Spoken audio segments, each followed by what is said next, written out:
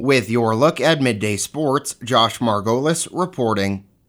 The MSU Northern women's basketball team continues to roll through the offseason, with outstanding players joining the program from around the state and region. Their most recent signee is from right down the road at Harlem High School, and Ron Bruschi has the story. Past season, the Harlem Lady Wildcat basketball team had one of their most successful campaigns in recent memory as they advanced to the State P Championship tournament. One of the key elements in the campaign, the play of sophomore Taya Trottier.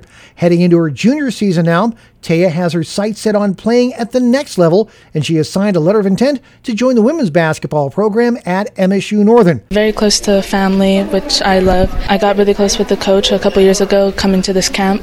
It just seemed like a good decision, and I also get to play with one of my teammates from high school. Now that Taya is looking to go on to the next step in her basketball career, she can concentrate on taking her game to that level. I want to be a good all-around player, keep working hard, academic-wise and sport-wise, and just becoming a better teammate too. In speaking with Northern women's basketball coach Chris Mowat, he says Taya has an excellent upside and has worked to improve those skills. Made a huge jump in 1 year. I think that was the biggest thing from freshman to sophomore year. We saw this progress.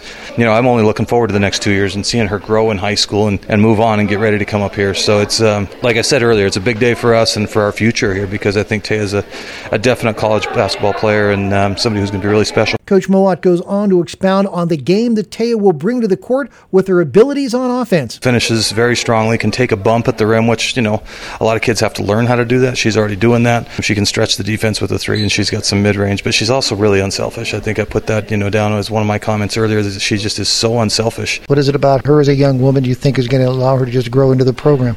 She's got a great personality. We've gotten to know her over the years and know her family. She's just a good kid with 3.86 or whatever it is GPA, a three-sport athlete.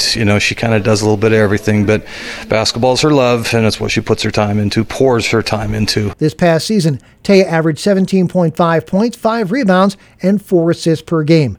For New Media Broadcasters, HighlineToday.com Sports, I'm Ron Bruschi.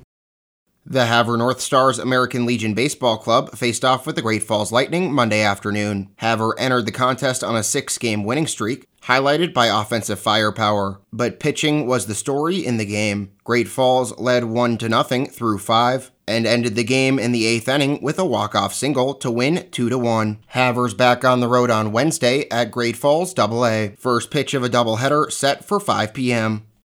And now taking a look at sports for the week. Tuesday, Little Rockies barrel racing, Reagan Bell Arena in Harlem, start time 6:30. With your look at Midday Sports, reporting for New Media Broadcasters, I'm Josh Margolis.